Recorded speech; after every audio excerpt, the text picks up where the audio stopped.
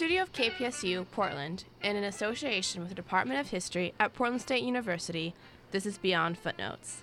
Join us as we explore public, local, and world history through discussions with professors, authors, fellow students, and alumni, as well as local historians. Thank you so much for joining us. I'm Lily. And I'm Madeline. Portland is a city whose relationship to trees is deeply rooted.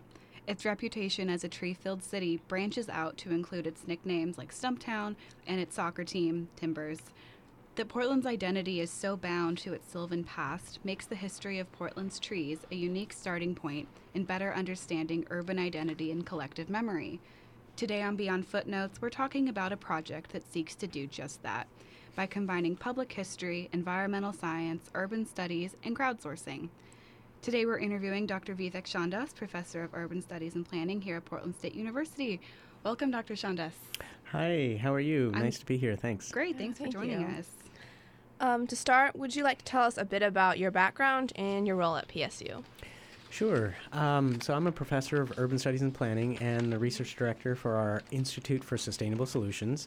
And I came to PSU mainly because I was involved in a lot of work related to environmental planning. And so that field looks at the role of urban development and its the way cities develop and the implications of those development patterns on air quality, water quality, soils, human health and well-being, as well as ecosystem health and well-being.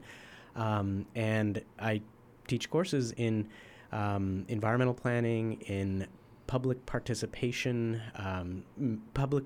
GIS, another way of calling that is Geographic Information Systems, or participatory mapping, and also teaching a course on climate adaptation planning coming up this spring, which I'm very excited about. Awesome. So today we'd really like to talk with you specifically about the Canopy Story Project, which is something I got involved with in Dr. McNair's Heritage Tree course to the History Department. Tell us a little bit about the project and how it got started and some of the technology. Sure. So the project is really started because we have been working with trees in the city for a long time. We wanted to know kind of what makes these landscapes in Portland and Seattle and numerous other cities, what makes these landscapes more amenable and less amenable to human habitation, to ecosystem well-being, and to my more recent interest, climate resilience. And we were lucky enough to kind of think about the human side of these things, not just kind of the landscape or science side of things. And we wanted to know, how do we bring the human story to these landscapes? We have a long history of modifying, changing, destroying our landscapes, and what we want to know is, how do we use the features on the landscape to tell these stories? And trees, since we'd been working with them for a long time, really came about as one of the primary features of the landscape that we wanted to dig a little bit deeper into. So fortunately for us, right as these ideas were emerging, we had the city of Portland, our regional metropolitan government, as well as numerous other municipalities in the region, put a little bit of money into a pool of money that ended up allowing us to fly an airplane over Portland, which doesn't sound special in and of itself, but what was on this airplane was really special in the sense that it has these essentially laser beams that it shoots down to the ground and bounces back up. Don't worry, they won't hurt any people. And so it shoots down 400,000 of these per second, and so you get a lot of detail in terms of where the sidewalks are, where the buildings are, where the trees are. And most cities do this because they want to know how much square footage is there in a building, and how can we tax the building owners based on the size of those buildings, because sometimes the actual square footage or area of the building isn't accurate, and so there might be some tax revenues that might not be coming into the city. So the city put all this money in knowing that there was likely going to be a return on investment, and so we didn't go that route, though. We took these data and actually turned them on its head, turned these data on their head by saying, how can we use these data to actually tell a story about the city through the trees in the city? And with this data set, we basically were able to identify everything that was living and not moving, and we called those trees. And since this is so many laser pulses per second, we're able to actually determine how high and how much kind of biomass, if you will, how much leaf area there is in each of these trees. And we're really able to describe these trees in a tremendous amount of detail that we haven't been able to before. So the projects, the Canopy Story project really started off by looking at this data set of very high resolution data set of trees in the city and asking the question of, wouldn't it be interesting if we were to create a website that would allow individuals to identify trees that they could tell a story about? And it was a pretty naive and admittedly kind of esoteric idea when we started it a couple of years ago. And where we've gone with it now is it's a full-fledged website, canopystory.org, that allows anyone to identify a tree that's 50 feet or taller. If we had if we put in trees that were shorter than that, it would be a big, messy map. And so this is an online digital map that you can identify an individual tree, perhaps in your neighborhood or a place that you're familiar, and write a little meaningful story about that tree. And it was our attempt to try to bring the human side of the city and human side of these trees to light. So that's a little overview, at least of the technology and what kind of was the beginning of this project. Great. And how has it been received so far? Have you gotten, I know that right when it first went live, I put quite a few stories on there. Have you gotten more? Yeah, so we've been getting, they've been consistent. It hasn't been kind of a deluge of stories all at once. We've got a whole bunch when it first went up, a whole bunch meaning a couple dozen. And then what we've started seeing is they've been consistently coming in. We've had one just put up yesterday, I think, and a few days ago, and last week, and the week before. And so we've had a few every week, and they've been trickling in. And what's amazing to me is it's being received remarkably well. For us right now, the biggest challenge has been translating people's enthusiasm and ideas about the trees that they know something about into a narrative that they can actually put on a website. Mm-hmm. That's been, so far, the thing we've noticed might be the hardest for people to kind of make that leap into telling a story on a public website. Right.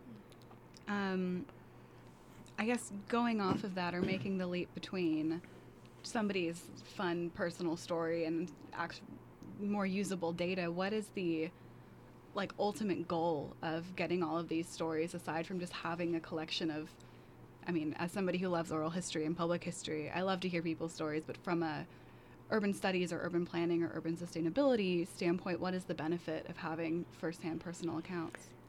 Yeah, so the way we've thought about it are really kind of threefold. The first might be, right when the site was being developed, there was a big controversy over the 3 giant sequoias that were in Eastmoreland, mm-hmm.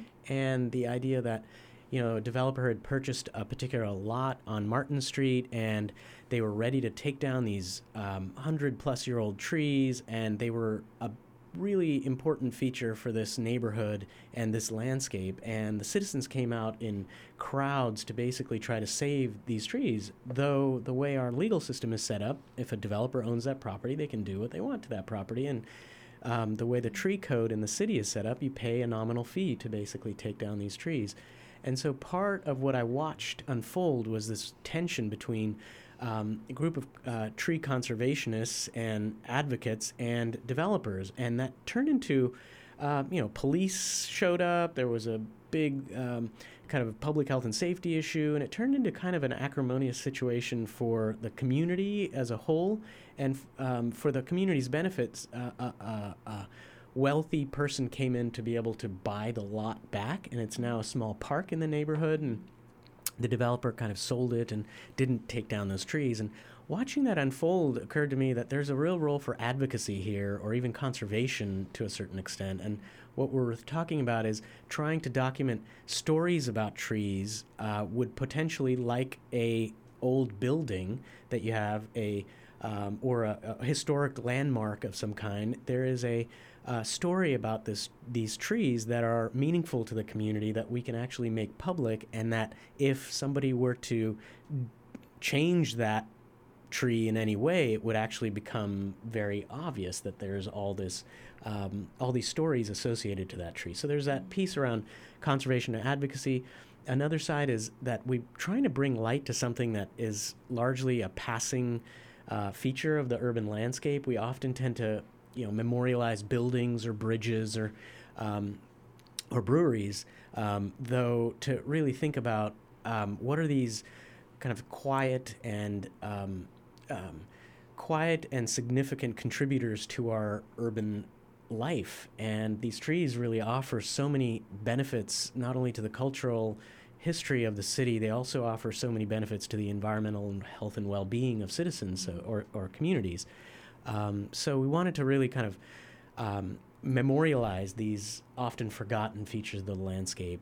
And I think finally we really wanted to kind of recognize that there is a real disparity.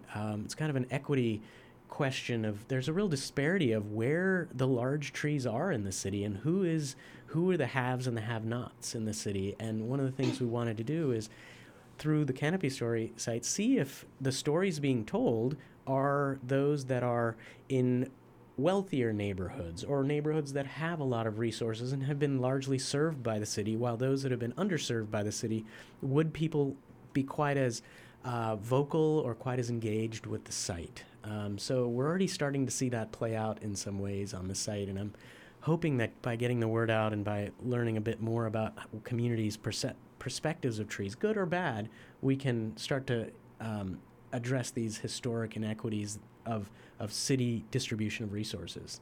Oh, that's great. I love that. Okay, so you're a non-historian who's been working with public history is an essential part of this project. Do you have any thoughts or observation on what it's like to work on such an interdisciplinary project? Yeah, where to begin on this?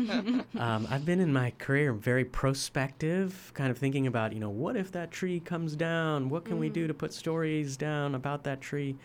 To be kind of a little bit more historical or retrospective, I've been learning a lot about how these trees have a tremendous kind of story about the communities that they're embedded in. I've heard stories about trees that have bullet holes in them through a kind of a altercation or a conflict that happened. I've heard, and the tree is kind of bears witness to these stories and to these interactions. I've heard stories about trees that were planted by a great grandparent that was nurtured, and how that family still lives in that same location. And kind of really the trees are working in this interdisciplinary context.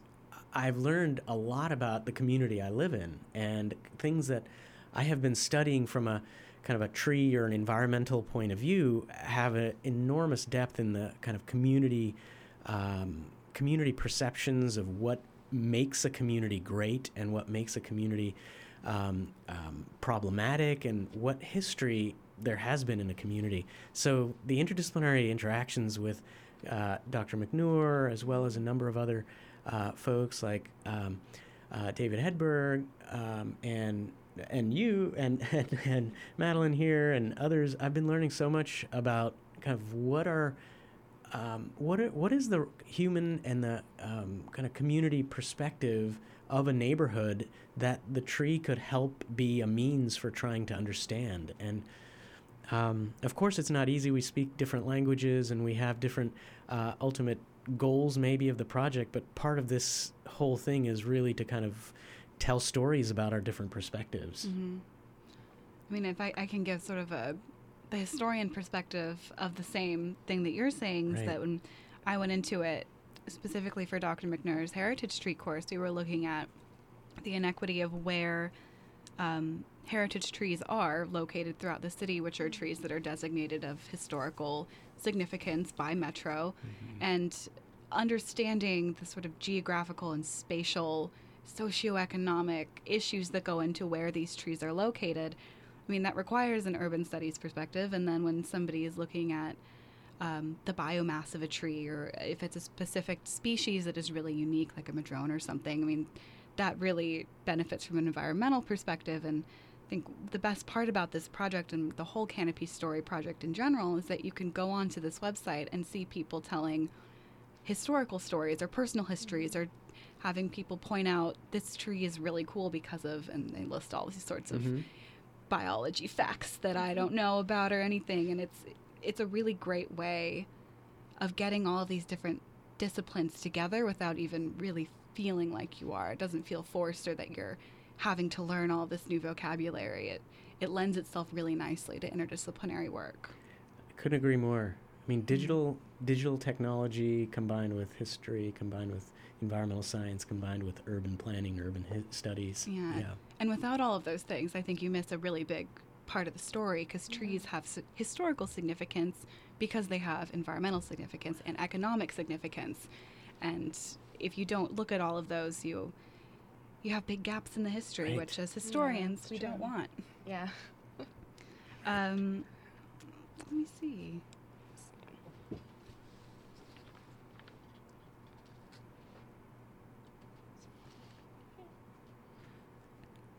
So I guess going off of that about history and the humanities in terms of urban sustainability, are there any other potential projects or ways that we could combine fields, our combined forces could save the urban environment? Oh, so many. I mean, this is a very similar discussion I'm having with numerous colleagues about this issue of climate change, planetary climate change and destabilization. And part of the history of the field of climate change has been largely a scientifically driven agenda about monitoring parts per million and trying to calibrate models and trying to evaluate the likelihood and the probabilities of stochastic processes, and really pretty technically heavy stuff. And I've learned that while the science is essential, that the field is really not going, the impacts of climate change is not really going to have any effect unless we bring people into these conversations. And I think what humanities, in my mind, has been really effective at doing is making this into a human enterprise, and humans being this organism of study, if you will. And in that sense, what I've been learning is just around urban sustainability, that the storytelling part of it has been just tremendously eye-opening. We tell stories, though they're often based in data and often based in these kind of statistical analyses, at least where I've been trained, and the watching and reading these stories of people who have been very articulately and thoughtfully putting stories up on the Canopy Story site, I really take pause in the sense that what we're doing with this science that we've created through these LiDAR, laser processes and lots of geographic information systems of mapping, is we've actually enabled a platform for storytelling, and it provides this foundation for people to then say, hey, that's my neighborhood, hey, that's my house, hey, that's a tree down in the street from me that I walk by when I walk my dog in the morning, and I really love it because it's got squirrels that my dog loves to chase, and it's just a morning meaningful thing for me. And it can really, simple stories like that, or profound stories like somebody sleeping under the tree without a home and how the tree provided shelter for them.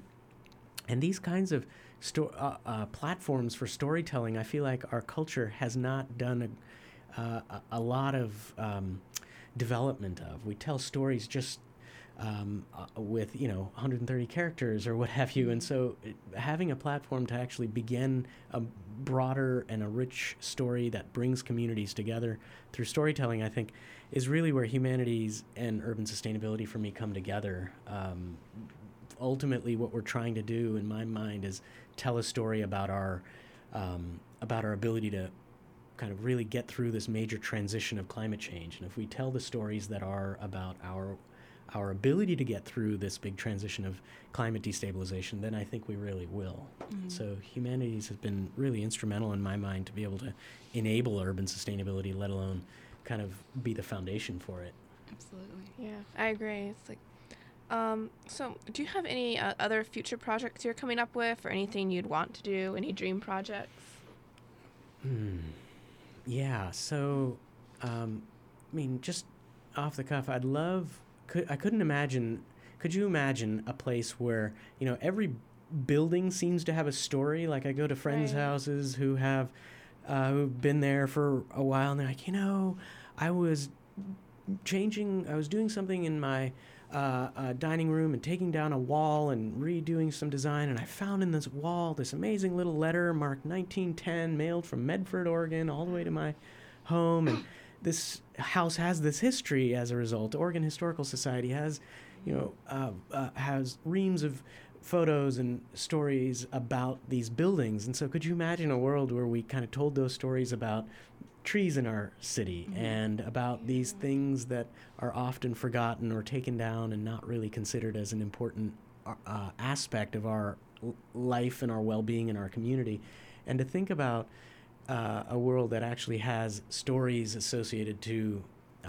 not just the trees but the creatures that also inhabit the cities with us, and the water that's in and around our cities, the air that might be really pure and beautiful or really degraded and dirty, the temperature. I mean, our storytelling of all these things that are part of our cities, we've often, I believe, forgotten. And so what I would love to do as a project coming up is really kind of engaging communities around these multiplicity of stories that have to do with things other than necessarily the built structures in our cities, and really starting to see cities as kind of living entities and regenerative areas that we could tell stories about in perpetuity, as long as we're living in cities. A couple of pragmatic ways that could take place is I'd love tours of these iconic trees in the city, small or large, old or young, meaningful though. I'd love to see ways in which when we have, tourists coming to Portland, like this is the place where you take a bike if you want and if you can to go visit these trees, or take this streetcar to go visit these particular places that have a history that the trees would help tell about a community. Off the top of my head, those are a few things that I think would be really interesting future projects. Storytelling being, I think, at the core of most of them. Absolutely. Yeah, those all sound really fascinating. Yeah. So. I guess as a springboarding off of that, to wrap up, would you like to share a tree story? And Lily and I can do the same. I think there's enough time for that, but okay. Any fun tree stories you have? I have my own tree stories, but I'm going to draw one off of the Canopy Story site. There was a tree story I read very recently. I've been keeping up with them. There's so many to choose from. There's one tree that the person called Tree 118, and it was a story put up, I think it was just last week, and person talked about how this tree was a very large Douglas fir, and about how the tree had been there for at least 80, maybe 100 years.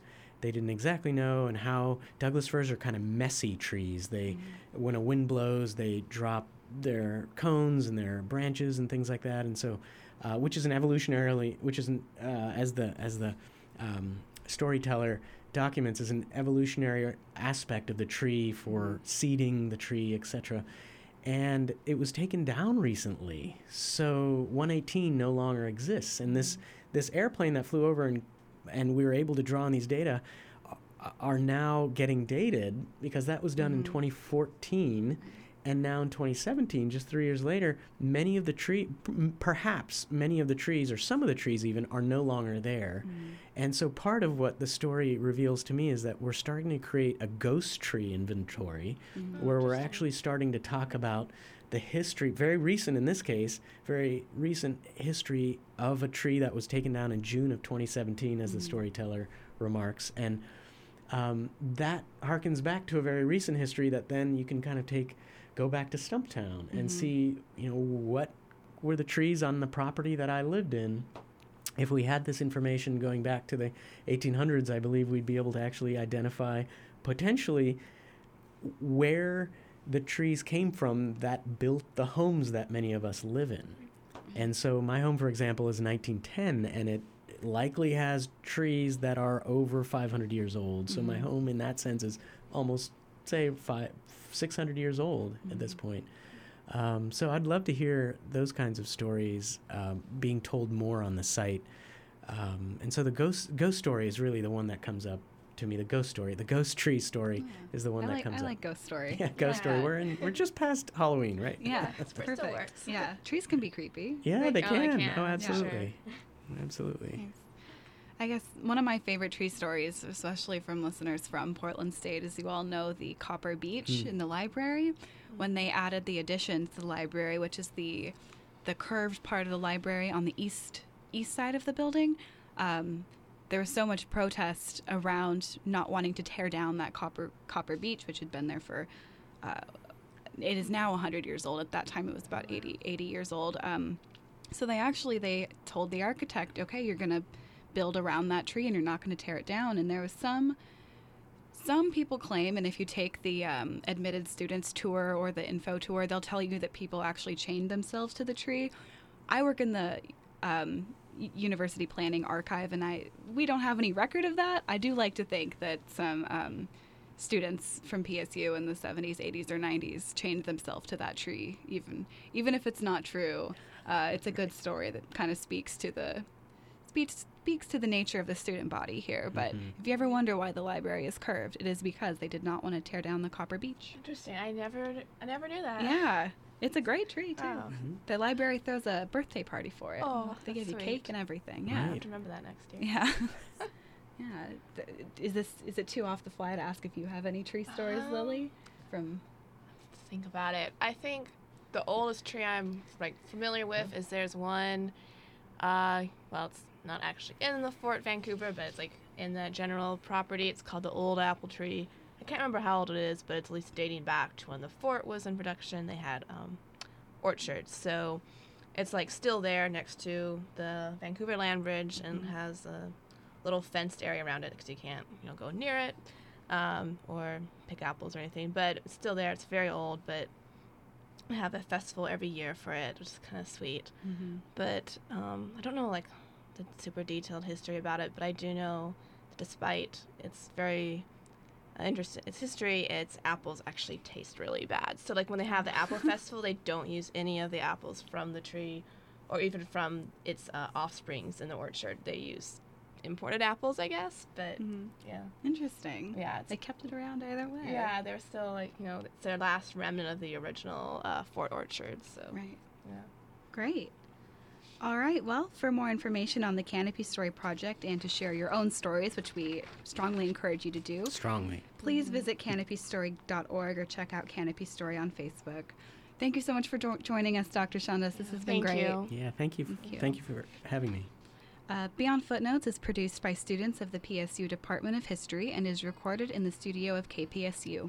You can find information about this episode on our show page at kpsu.org/beyondfootnotes and on soundcloud.com. We are always interested to know what you guys think about the show. Please feel free to contact the Beyond Footnotes team on Facebook, Twitter, or email at beyondfootnotes@gmail.com with any comments, suggestions, questions concerning the podcast. For previous episodes and extended content, check out kpsu.org/beyondfootnotes or soundcloud.com. And don't forget to share. Tell a friend, subscribe, rate, and follow the show on Twitter, Facebook, and iTunes.